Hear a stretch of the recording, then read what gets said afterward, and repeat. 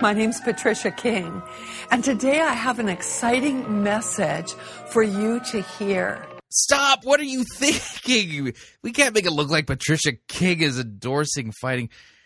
Hi, folks. Chris Roseberry here. Just want to remind you, Fighting for the Faith is listener-supported radio. That means we depend upon you, your generous gifts, and your financial contributions to continue to bring this important radio outreach to you as well as to the world. And unfortunately, we don't have the major cash resources that Patricia King does, but we have you, our listener audience, to help support us financially so that we can keep bringing this radio program to you into the world. If you don't already support Fighting for the Faith financially, you can do so by visiting our website, fightingforthefaith.com. When you get there, you'll see two friendly yellow buttons. One says donate, the other says join our crew. When you join our crew, you're signing up to automatically contribute $6.95 every month to the ongoing work and mission of Fighting for the Faith and Pirate Christian Radio, and there are perks to being a crew member. Just keep listening to the program to find out what the latest perk is. And, of course, if you would like to make a one-time contribution, you could do so by clicking on the donate button, or you can make your gift payable to Fighting for the Faith and then send that to Post Office Box 508, Fishers, Indiana, zip code 46038. All right, on to the program. We loved making it. We hope you enjoy listening to it. Here we go.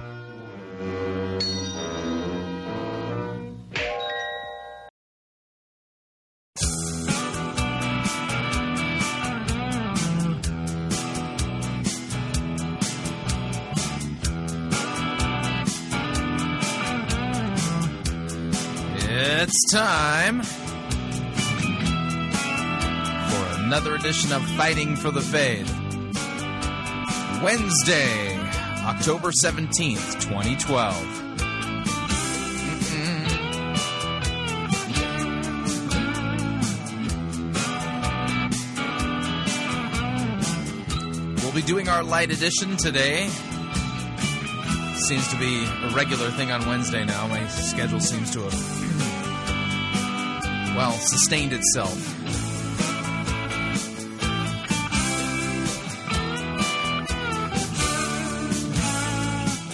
Thank you for tuning in. You're listening to Fighting for the Faith. My name is Chris Roseborough. I am your servant in Jesus Christ, and this is the program that dishes up a daily dose of biblical discernment, the goal of which, help you to think biblically, help you to think critically, help you compare what people are saying in the name of God to the Word of God. Now, part of discernment, and this is the point that I've been making every Wednesday for a few weeks now, part of discernment is knowing the original. That means you have to study it in depth. And so what we've been doing is working our way through a series of lectures, delivered by the Reverend Ron Hodel of Faith Lutheran Church in Capistrano Beach, California, as he's been teaching through the book of Colossians. This is installment number 11 in the series, and I think the last installment of the series. And the idea is go deep into a particular book. You familiarize yourself with it to the point where you have a pretty good working knowledge of it. Then if somebody comes along and teaches you something contrary to what's taught in that book, and they're using verses that are in that book out of context, you'll immediately spot it for what it is: a counterfeit, a fraud, a phony, a sham, somebody mangling God's word and trying to make merchandise of you. So that's the idea.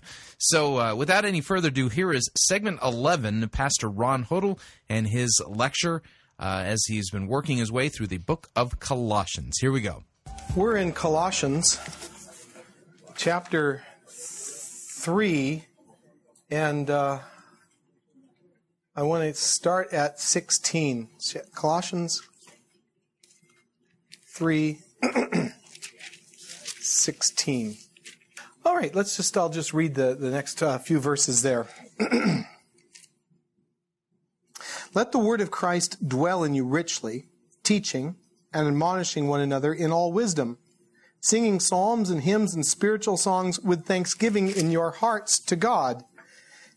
And whatever you do, in word or deed, do everything in the name of the Lord Jesus, giving thanks to God the Father through him.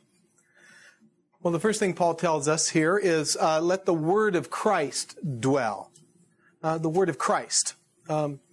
Christ is the means to all eternal blessings. Paul's told us that already in the first chapter, and now he's reiterating that here in this chapter. Paul is directing the Colossians to Christ and his word, not to the the elemental spirits, whatever that stuff was going on then, or even to elemental spirits, whatever those might be for us today that draw us away from Christ. Not to the elemental spirits, not to the visions and the ecstatic experiences that Paul refers to just previously, because those things end up drawing us away from Christ and not to Christ.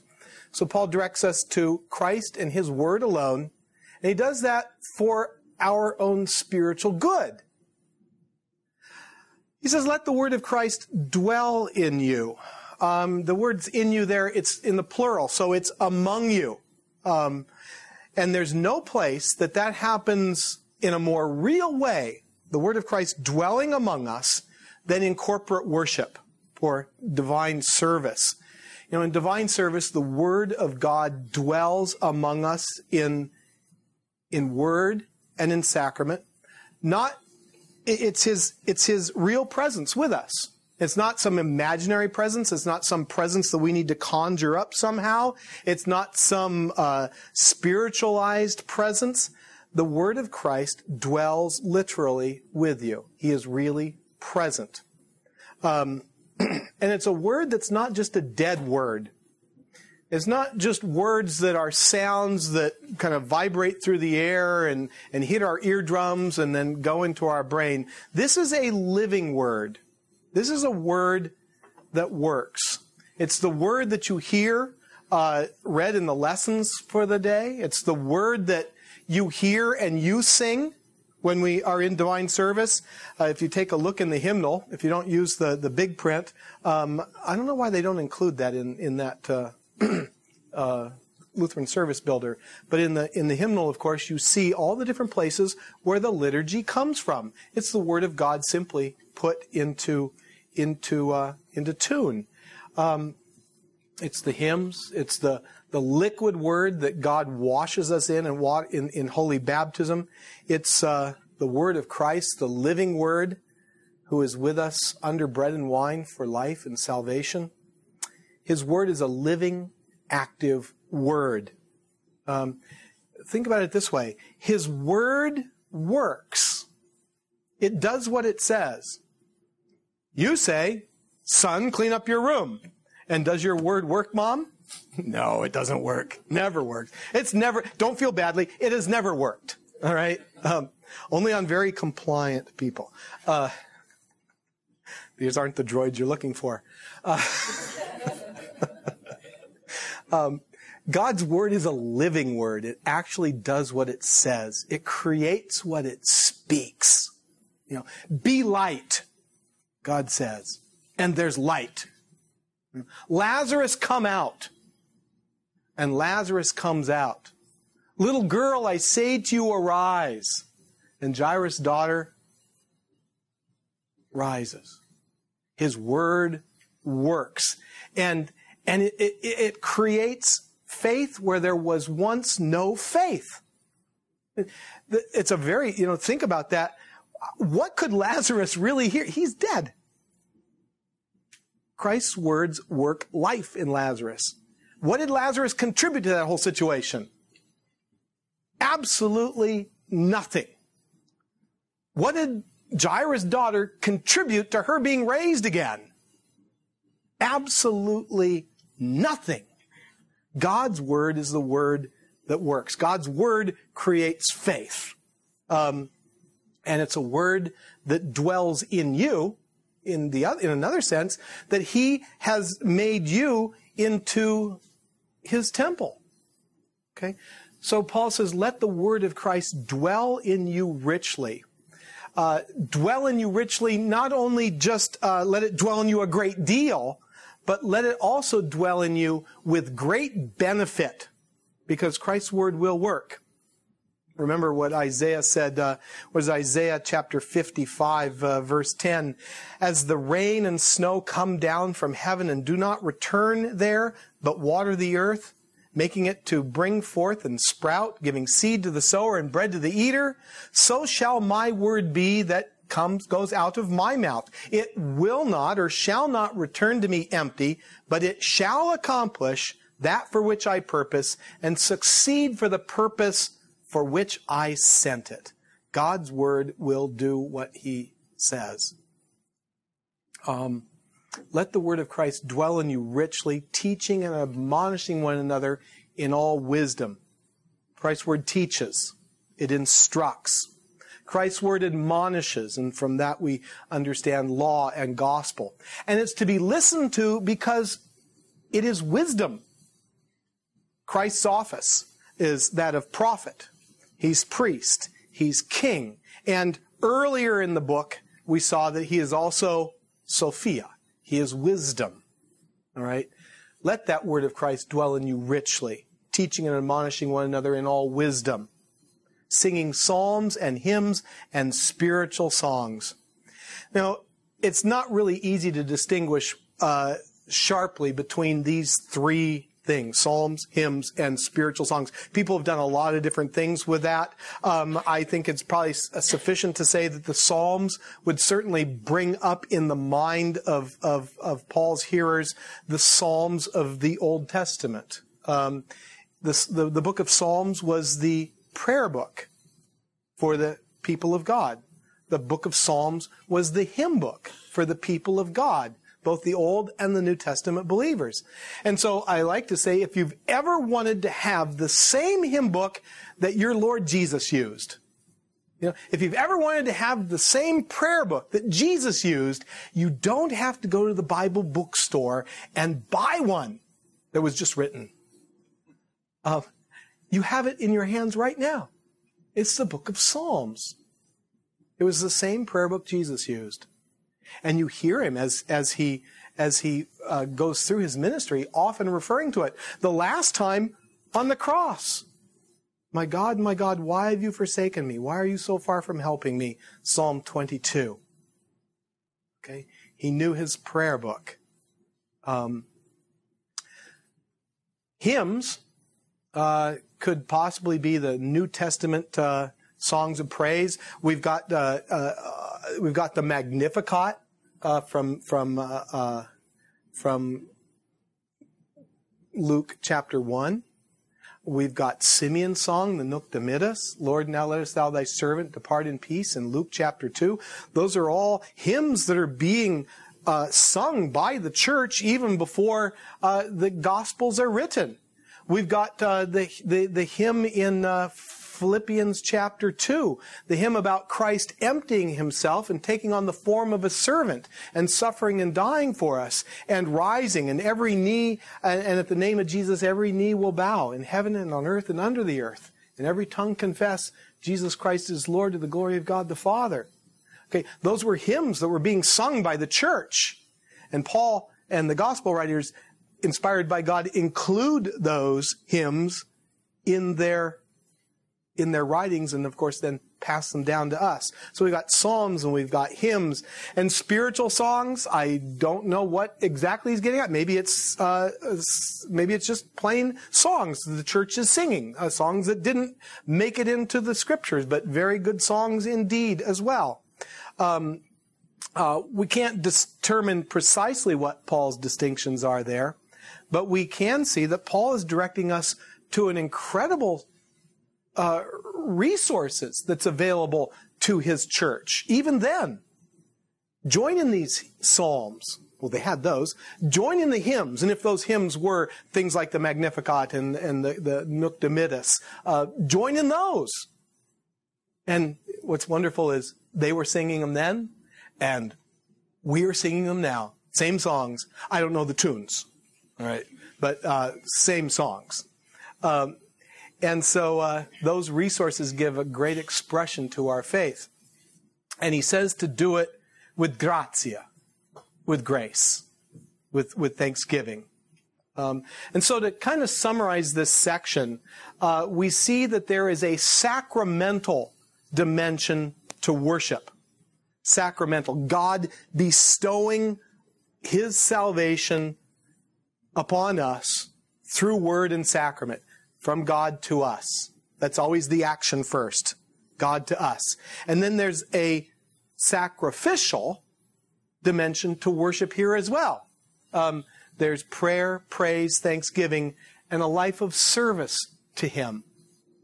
a life of service in the vocations that He's already put you in.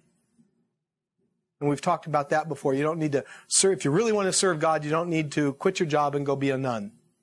Well, you couldn't do that, but not qualified. No, you serve God as a grandparent. You serve God as a mother. You serve God as a worker at the store. You serve God in whatever vocation He's placed you in. You serve others you serve God by serving others. And whatever you do, in word or deed, do everything giving thanks to God the Father through Him.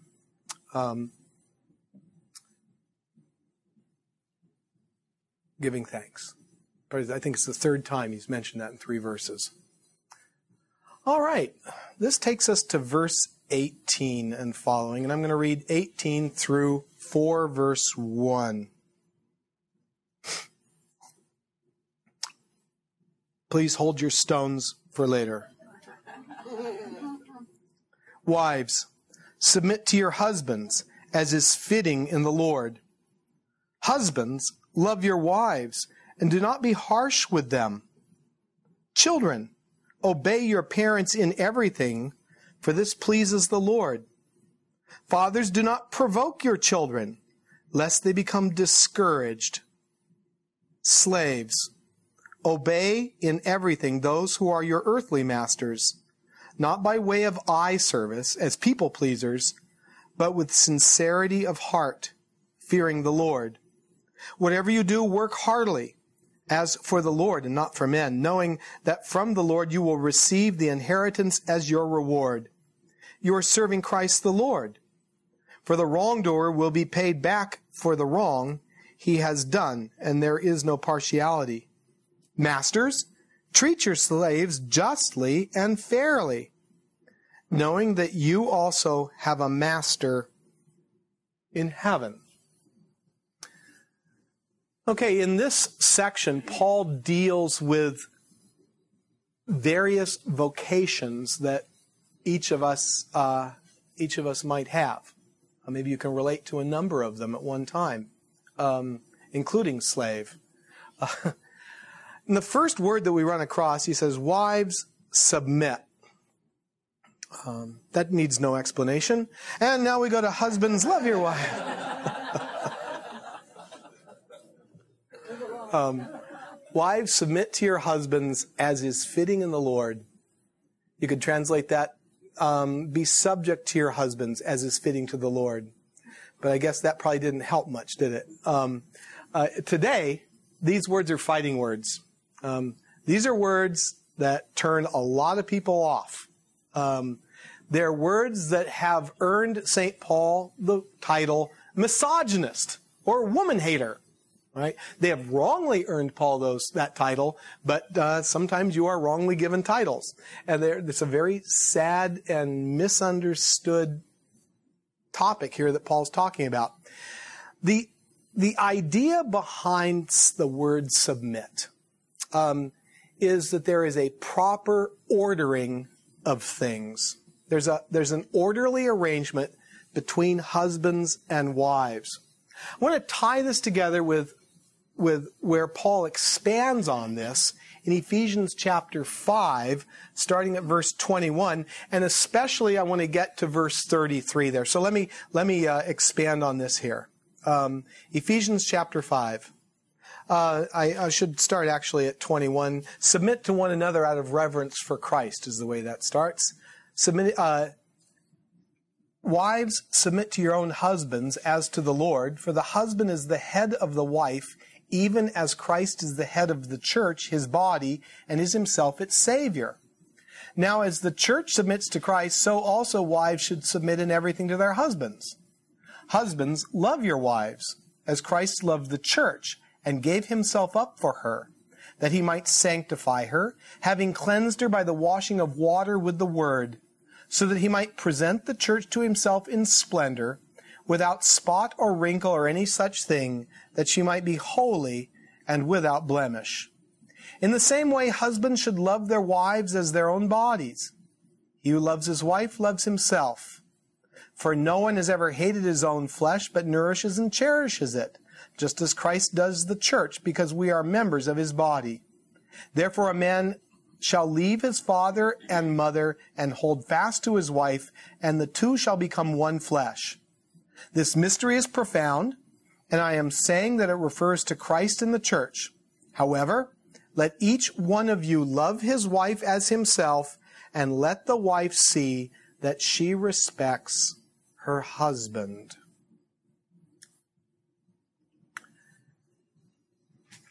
Another way to translate this, or kind of explain it, is, wives, be ordered in respect to your husbands. And the reason for that is when there's a right ordering of things, things are going to work out better. And it's an order of creation that works everywhere. If I got to do some tapping of some metal, and the drill bit and the tap need to be ordered in respect to one another. I cannot have a drill bit that is bigger than the tap, otherwise I'll have nothing to tap. And I can't have a drill bit that's too small because I'll never get the tap in. All right? They need to be ordered in respect to each other. The tap can never be I don't need you drill bit and try to tap its own hole. It's just simply not going to go. And the same thing happens in math. And I put an algebra problem here. I have an algebra problem. And I was going to come. Hold on. Gail, could I check this? I know. Is this right? Yeah. Okay. If you want to learn math, don't ask me. Ask her. She's the one that can do it. Here's my algebra problem. 9 with a parentheses and then 2 times 3 parentheses equals y. And so the way to solve this problem is the 9 is really a big number, right? It's a big number compared to the 2. And so the 9 always takes precedence over the 2 because it's bigger and stronger and more important. And I'm going to come up with the wrong ordering, and that means I'm going to come up with the wrong answer. So you got 2 times 3 equals 6. You got the 9 there. You got times equals y. So 9 times 6 equals 54. So 54 equals y. All right? To get the right answer, you have to do the problem in the right order. It doesn't matter that the 9 is bigger. It doesn't matter that the 9 is more important. It doesn't matter if I'd put stars around the 9. You have to deal with what's in the parentheses first, and then continue on in the right order. I think the same thing goes with husbands and wives and marriage as well. And so you say, what is the right order? And as Christians, we turn to God in His Word, and we get a clue to what the right order is in Genesis chapter 1 and Genesis chapter 2. If you think about what happens in those chapters before the fall, Adam and Eve are helpmates to one another. They're helpmates. And you know what a blessing a helpmate is to you, especially when you compare it to having to go life alone. Helpmates are indispensable. If you don't have one, then you need to find some sort of substitute. I mean that in a positive way. It's a child helping a parent who doesn't have a helpmate. It's a roommate. My daughter lives with some other people, and my son too. And they're helpmates to one another in the sense that they can help each other out. Okay? In marriage here, God calls Adam and Eve helpmate. He doesn't say one is more important. He just says they're helpmates one to another. And Scripture also says they were naked and not ashamed. In other words, they had absolutely nothing to hide from one another. There was nothing that they had to protect from each other. They did not have to play their cards close to their chest because the other was going to take advantage of them. They were naked completely vulnerable to each other, and they weren't ashamed of that, and there was nothing to worry about. Okay? After the fall, things change. If you get to Genesis chapter 3, you see that the effects of sin hit everything, and what God talks about in Genesis 3 talk about what sin does to various vocations in our lives. And the first person, or the first one that God speaks to is Satan. And he says, your self-chosen vocation is to try and take my son down, and in doing that, you're going to get your head stomped. A bad vocation to have. And then of the wife, Scripture says of the woman, I will surely multiply your pain in childbearing. In pain you shall bring forth children. So the vocation completely unique to women is that of childbirth. And now included in childbirth is pain. What was to be pure joy is going to have pain connected to it. Such a pain that you might choose never to have another child after you go through it. And so God says something else. Your desire shall be for your husband. There'll still be a desire for your husband in spite of all the pain of childbearing, so that the vocation of childbirth will continue. Okay? There was an old prayer, and I wish I just came to mind that my pastor prayed. I'm sure it was in the altar book back then, and it talked about being with the wife, or being with the mother through her peril and pain, and gladdening her heart with the gift of a child. And so, that's kind of what's going on here. In one sense, there's the pain of childbearing, and yet there's the desire to keep the process of bringing the next generation into the world through childbearing. And then he says, your desire shall be for your husband, and he shall rule over you. Now, rule over you, does that sound much like helpmate? Hardly. It's almost like the exact opposite. What was supposed to be pure, selfless giving, what was supposed to be helpmate, is now overrun with domination, with competition. And the gracious servant headship that the father or the husband needed to be in this helpmate relationship, now it's taken on a power component. You don't hear any of that in helpmate. You don't hear domination, competition, power struggle. Those are all things that sin brought into the relationship between husband and wife. And then of Adam, it says, and to Adam he said, because you have listened to the voice of your wife and have eaten of the tree of which I commanded you, you shall not eat of it. Cursed is the ground because of you. In pain you shall eat of it all the days of your life. Thorns and thistles it shall bring forth for you. And you shall eat the plants of the field. By the sweat of your face shall you eat bread, till you return to the ground. For out of it you were taken, for you are dust, and to dust you shall return. The blessed ground that I gave to you, well, it's still yours to manage, and it's still going to provide food for you. But now, after the fall, the ground is also going to be filled with a lot of thorns and thistles. I always remind our confirmation students, we talk about this, I talk about work is good.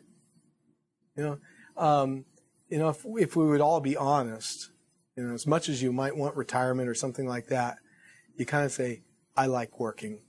Work is good. All right. What's bad about work are the thorns and thistles that are attached to it. Wouldn't it be wonderful to just do your work and there'd be no thorns and thistles? There was a doctor in my last congregation. He was a naval doctor, an ophthalmologist, and he was a Navy doctor, and then he went into private practice. He and his wife raised 4 boys, and after the 4th boy was launched, Then he went back into the Navy and served at Oak Knoll Naval Hospital. And he said, I absolutely love it. He said, I used to have to deal with insurance plans and payments and all of this and whatnot in the front end office and, and so forth.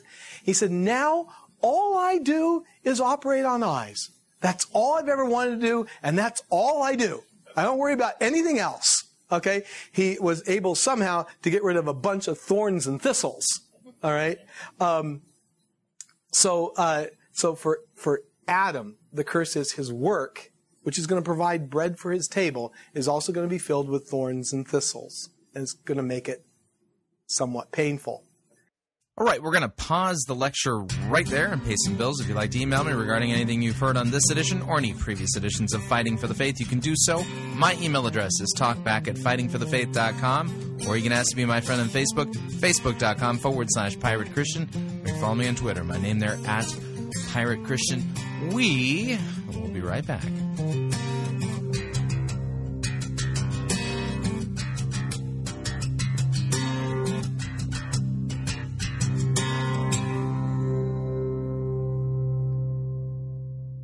God doesn't need your good works.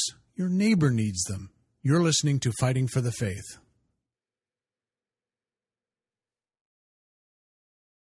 Pirate Christian Radio Theater presents Death of a Salesman. Are ye a salesman? Why, yes, I am. Can I interest you in some...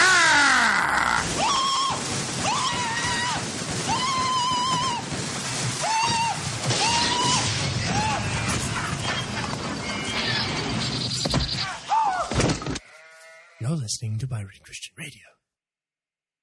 It's Monty Python's Flying Circus Church.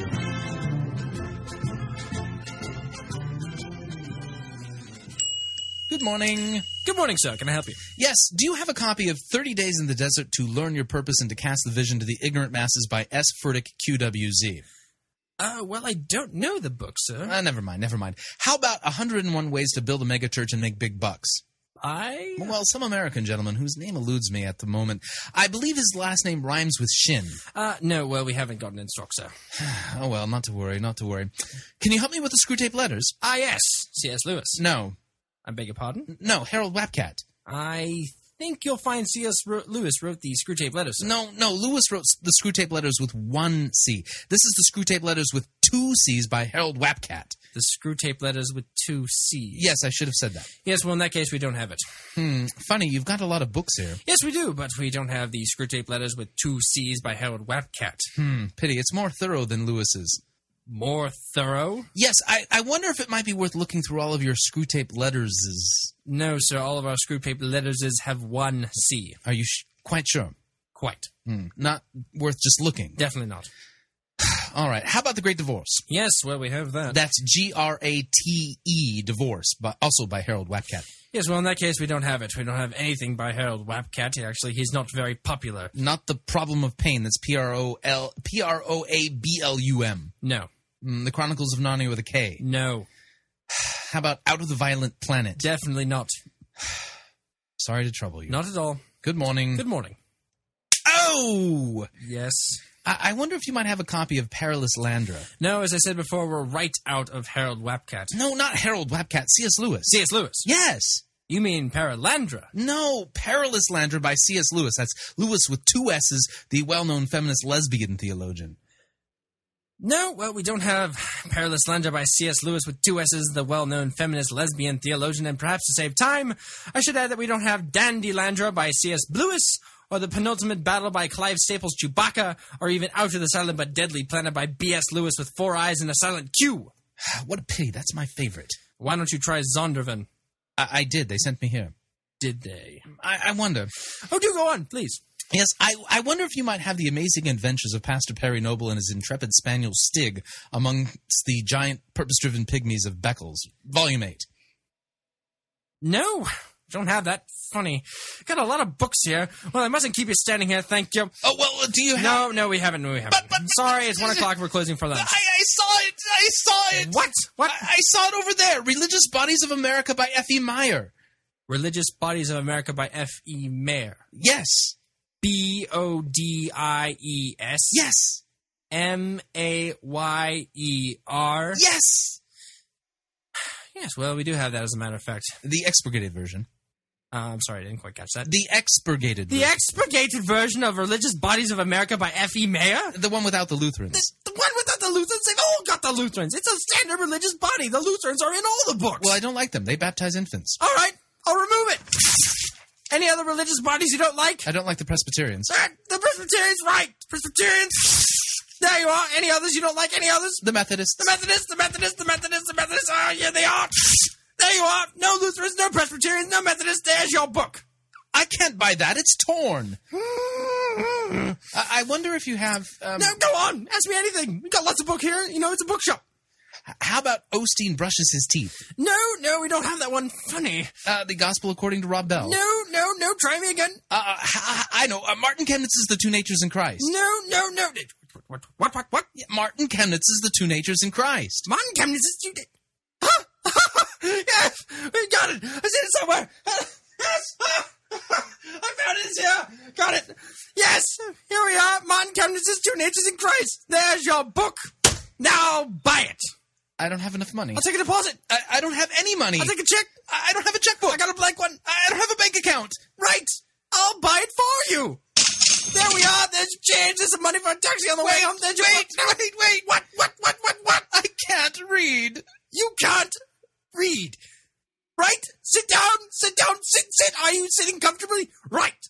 Chapter 1. Because the person of the incarnate Christ is made up of two natures, the divine and the human, united into one hypostasis, there follows from this a communion of attributes.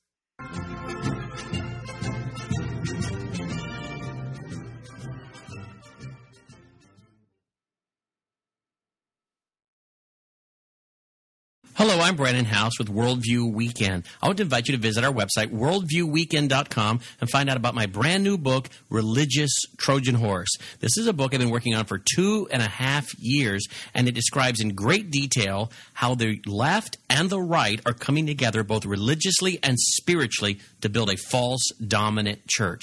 You can find all the details at worldviewweekend.com. Again, it's Religious Trojan Horse. It's 500 pages, over 600 footnotes. Now, while you're at worldviewweekend.com, I'd like you also to check out our Situation Room. You can have access to over $8,000 in biblical Worldview Weekend resources, including over 1,400 MP3s of my daily radio show and biblical Worldview Weekend keynote presentations. You can also watch about 150 of our Worldview Weekend DVDs on demand as a member of the Situation Room. Full details for that are at situationroom.net. Situationroom.net. You can also visit our website and find out about our free biblical Worldview Weekend rallies held all over the country. All the details are at worldviewweekend.com.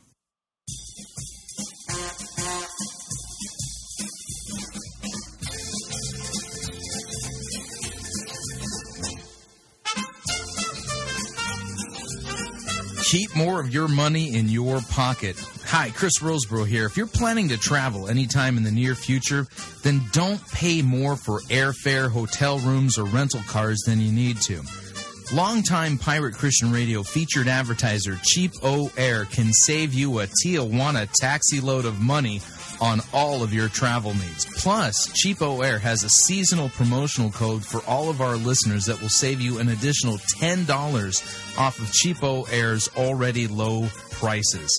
Visit piratechristianradio.com/cheap. Write down the promo code and then click on the banner and then book your travel today. Again, that's piratechristianradio.com/cheap.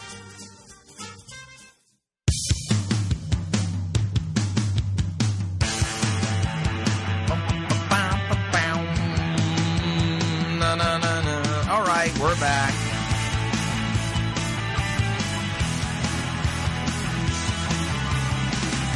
Warning, listening to Fighting for the Faith could cause you to become supremely dissatisfied with your church, especially if your pastor isn't preaching the Word, Christ, and the Gospel. just a reminder, Fighting for the Faith is listener-supported radio. That means we depend upon you and your generous gifts and financial contributions in order to continue to bring Fighting for the Faith to you and to the world.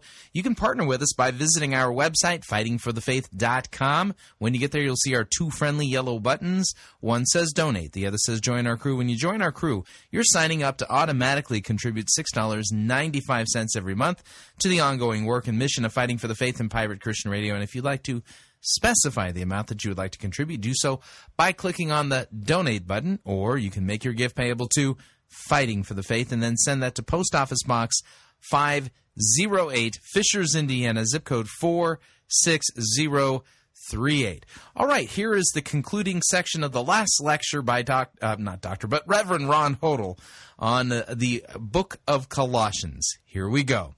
When I'm talking about be subject to one another out of reverence for Christ, wives, submit to your husbands, being ordered in respect to your husband has nothing to do with who's more important.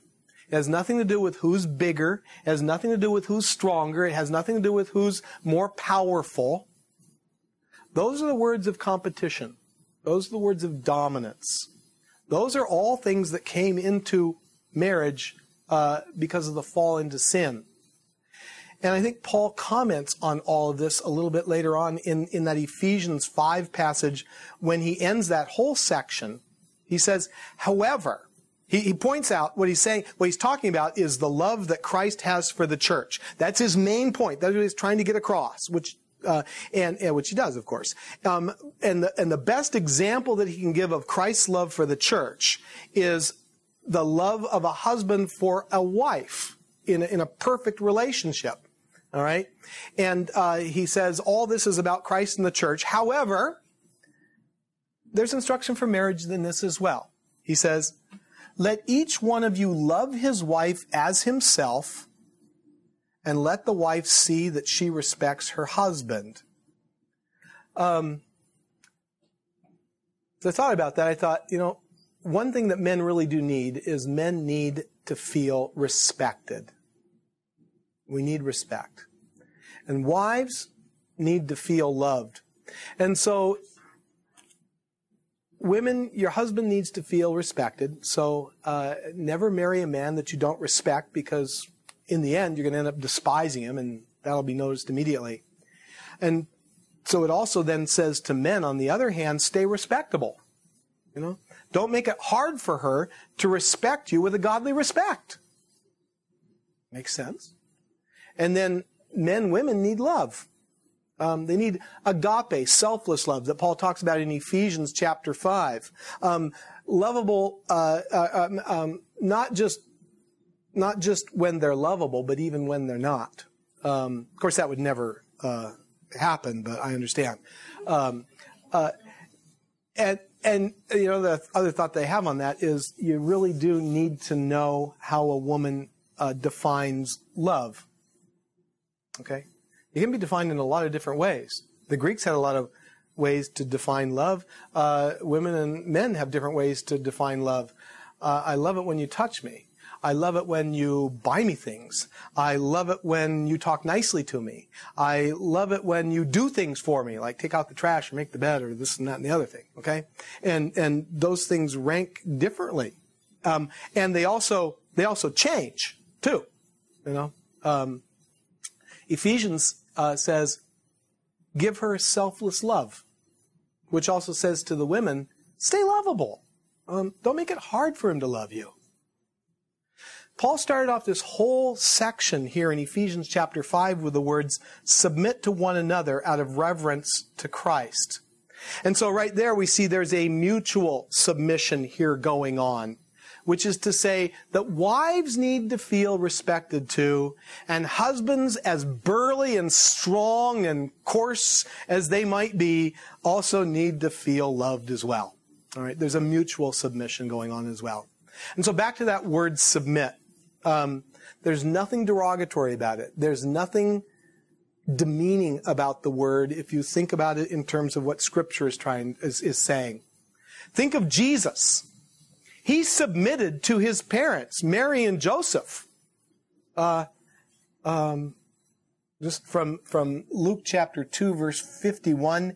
And he went down with them and came to Nazareth and was submissive to them. The King of the universe, submissive to Mary, his mother? Yeah. The one who holds the universe in his hand? And his mother treasured up all these things in her heart. So Christ was submissive to his parents. And even within the economy of the Trinity, the three persons of the Holy Trinity are equal. And yet there is a submission of the risen and exalted Christ to the Heavenly Father. So there's an economy that's involved there as well. And so husbands and wives are equal as human beings. In other words, being a husband or a wife, being a man or a woman is of no greater value one way or the other. Scripture points out that Eve was taken from Adam, right? And then subsequently, ever since, every Adam who has ever lived has come from the daughter of Eve. So you can't live with them and... No, that's not what I'm trying to say. No. That's a different lecture. No. Equal, and yet husbands and wives have distinct roles that they play within the relationship. And it's our fallen world, and it's the sin in each of us that bring in that domination and that competition and that power struggle. It's sin that defines a person's value by what role or function they're playing, as opposed to their personhood. And that's too bad. What the Reformation did with vocation is a wonderful thing, because it takes vocation out of the realm of power and puts it in the realm of service. And so you serve God equally as a pastor, as you do as an accountant, or a mother, or a lawyer, or a doctor, or a counselor, or a teacher, or a student, a janitor. Yes, absolutely. Yeah. So it brings great value to vocations that our society tends to demean. Yeah. I think I don't know. I don't hear it anymore, but, how many years ago it was, oh, you're just a stay-at-home mom? Try it someday, A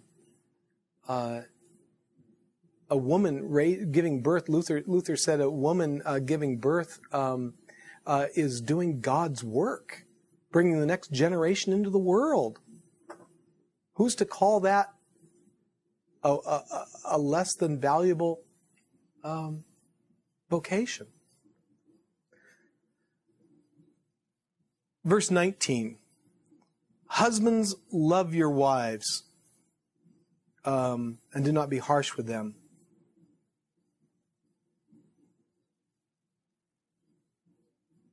Sometimes they joke around and say, well, if she'll be subject to me, I'll love her.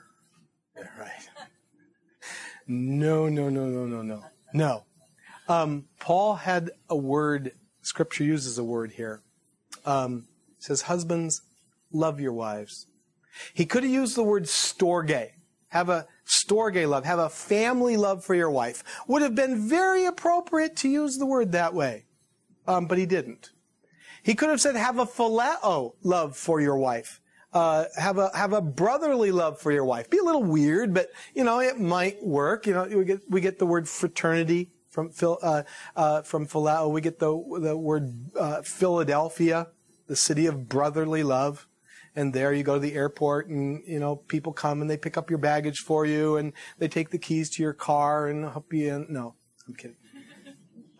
It's a city like any other city. Philadelphia. Phileo, brotherly love. He could have used the word eros. Now for us, we get the word erotic from that. And that might have been an appropriate term now, because there's nothing wrong with a if you will, an erotic love for your wife. For your wife, not for the picture on the internet, not for somebody else, okay? But back in Paul's day, the word eros, or that erotic love, was to love something in the sense of it is your possession that you own. All right? Wives are not possessions of husbands that they own. Okay? He used the word agape love, selfless love, unconditional love. He calls for husbands to lead the way in love just as Jesus leads the way in his love for us. Husbands, love your wives with that kind of love. He said the same thing to the Ephesians. An undying love for her. And then he goes on, and do not be harsh with them. Children, obey your parents. How many children do we have? Oh, no. Wait a minute, we're all children, aren't we? We're all in the same boat as you are.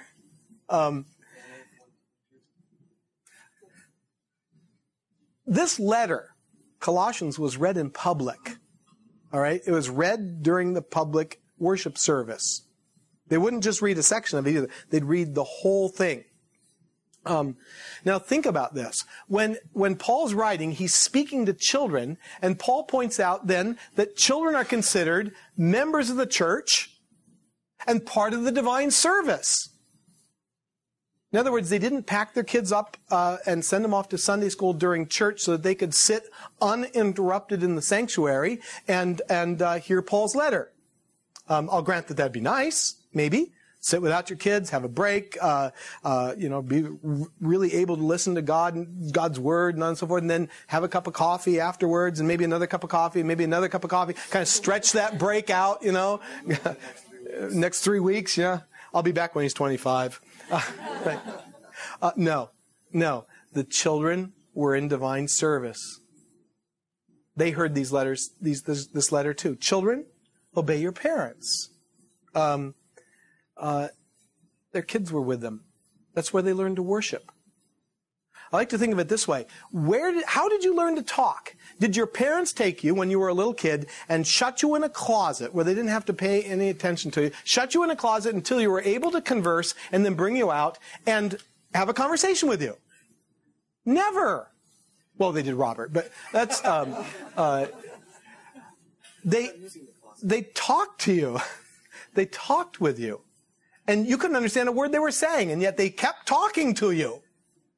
And you didn't get it, but that's okay. They kept talking to you. And pretty soon you started to get it, and you started to get words, and then you started to get phrases, and you started to get sentences, and then you started to learn to talk back. Which is what I thought you wanted me to do. But that's how we learn to talk. So how do we learn to worship? Oh, we put a kid in a closet until he learns to worship, and then we bring him out and worship with us. No! They're in worship with us. They make noise. Dr. O.P. Kretzmann, who had in the 50s, I think it was the president of Valparaiso University, said if the sound of children in church bothers you, take it up with the one who made them that way. And so I simply say we all treat one another with grace and mercy and courtesy. Children need to be in church. They need to learn how to worship, and they make a little bit of noise, and we need to be understanding of that. When they're making too much noise, then the parents say, you know what, it's making a little bit too much noise, and we take them to the cry room, or our nursery. John Baker, are you in here? John, there you are. Years ago, I asked John to help me with the nursery, and so if you've been in the nursery, you see all those little pews. They look like the pews in church. And there's a baptismal font that looks like the baptismal font in church. And there's an altar that looks like the altar in church. There's a pulpit that looks like the pulpit in church. And my picture was this: children are smart, and what they do is they know that if they make noise in church, they get to go to the nursery and play. That they know. And so here at Faith, what happens when you make noise in church? You get to go to the nursery, and by golly, it looks just like church. Either I'm in church with all those people, or I'm in church here, but it's church. You can hear the service broadcast in the PA system, and it looks like church, and it's church. And so Shows you what I think of children. I torture them with church. No. Children, obey your parents. In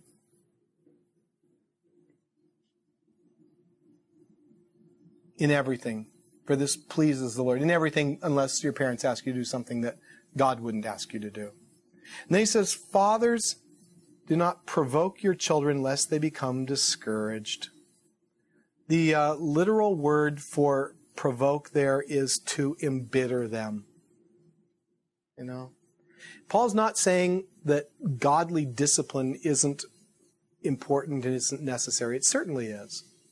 Within the realm of law and gospel, within the realm of law and forgiveness and grace. But you can do that in a way that's helpful, or you can do that in a way that embitters them and discourages them.